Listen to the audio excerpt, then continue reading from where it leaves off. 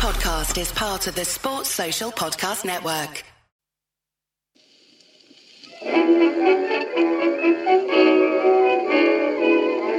This week, we're just taking a slight break in Double Century's normal programming to give you the history of cricket and Hawkeye, because I stumbled onto something that I thought you would all enjoy, but we'll be back next week to finish our series on the people who bought cricket. I might have found one of the most influential moments in professional sports history, something that has changed football World Cups, Grand Slam tennis, and potentially the World Series of Baseball. The event happened on the 5th of June 1996 in a minor counties championship game that I am assuming had less than 100 people in attendance.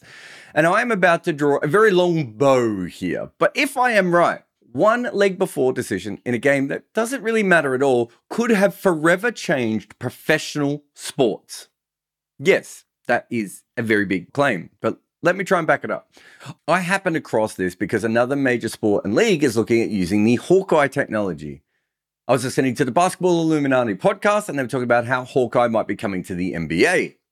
And on that, in between jokes about robot officials, they mentioned all the different sports that use Hawkeye technology. Interestingly enough, they didn't mention cricket. It's a US market, etc., etc., etc. But it is worth remembering that not only was Hawkeye first used for cricket, but it was invented for that sport. And at first, it was just to enhance the TV coverage. And yet here we are 23 years later, and it is now used in football World Cups, replacing the strike zone in minor league baseball. It's been around in tennis for a long time, and just in so many other sports. However, because of the predictive element, cricket is still probably one of the more contentious ones at times. But cricket is OG when it comes to Hawkeye. But as someone who's used this data a lot, you can actually see that before it was used for any official umpiring decisions, it changed the way that the game was officiated on the field and then eventually the way that the cricketers played it. You cannot understate how much cricket has changed after Hawkeye. And yet, somehow in true cricket style, tennis actually beat them to the punch of using it for their calls. Of course, some of that does make sense because the Hawkeye can see exactly where the ball has landed, rather than what we do in cricket, which uses the science to estimate where it will end up. But it is really interesting that this was built for cricket and then got popular elsewhere. We often think of cricket as being way behind the times, and obviously in many ways that is true. But how on earth did baseball just get around to this? Especially as certain catchers are great at framing pitches to con umpires and have been for generations. And I think some of the reason it was perhaps slower to move around the world is because it was a cricket invention. And I think part of the reason is because in continental Europe and the US, which are two places that probably drive innovation in sport slightly more than other places, cricket was not particularly a big sport there. However, by 2006, it was pretty big in tennis. And in 2011, Sony actually bought Hawkeye. And it's weird that in US sports specifically, it didn't catch on earlier because they're all about enhancing the viewing experience. In cricket, it was so popular that we actually had two different versions. We had Hawkeye, which makes sense because the owner's last name is Hawkins. And then we had Eagle Eye. I'm not sure if that was just a bit of a ripoff. We had an eye for every hemisphere, but eventually Hawkeye won out as the main technology. One of the other interesting things about its relationship to cricket is that it started out as a TV gimmick. And it was so successful that the ICC implemented it as part of their umpiring system before they had independently tested it. And that's not just Hawkeye, that's actually all the DRS tools.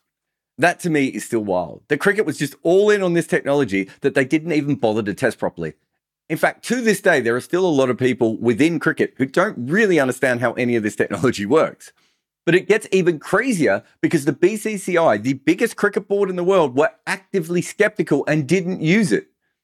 But there is no doubt of the impact that that technology has had from the start.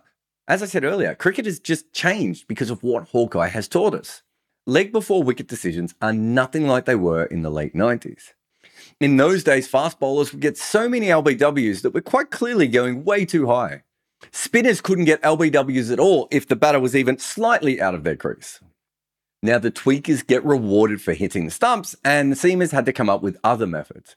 And now when an international player is facing spin that is turning away, the actual method of which to face it has changed. Fast bowlers have come wider on the wicket, aiming more at the stumps. Whereas before, all of those balls were thought to be sliding down leg almost automatically. And one of my favorite ones is the umpires no longer penalize batters for them refusing to use their bat when they leave a ball for an LBW. Either Hawkeye in the DRS says it's out or it's not out. Our old-fashioned opinions just don't mean anything anymore. And it's not just cricket and it's not just Hawkeye that changed modern sports. As you bring technology in, you've seen huge changes in football, baseball, basketball, and so many others. However, I would argue that the Hawkeye technology has probably had the biggest effect so far in the overall world of sports. And so I want to talk about that thing that I teased at the top. Hawkeye wasn't just made for cricket. A cricketer invented it. Hawkeye was invented by Paul Hawkins. He's a doctor who got his PhD in artificial intelligence. But more importantly than that, he played minor county cricket. And so I thought, well, I better go and check his record. And I only found one Paul Martin Hawkins who played minor county cricket in the right age bracket. And I can only assume that this is the creator of Hawkeye. In the first innings, he was run out for a duck. That can happen. But if you look at the second innings, he was given out LBW for another duck. So Paul Hawkins played one semi-professional game of cricket, his big chance to finally make it in the sport that he loved. And as a batter, he managed to not make a single run in that game. And when I told this to a friend of mine, he wondered if this could be Paul Hawkins' origin story.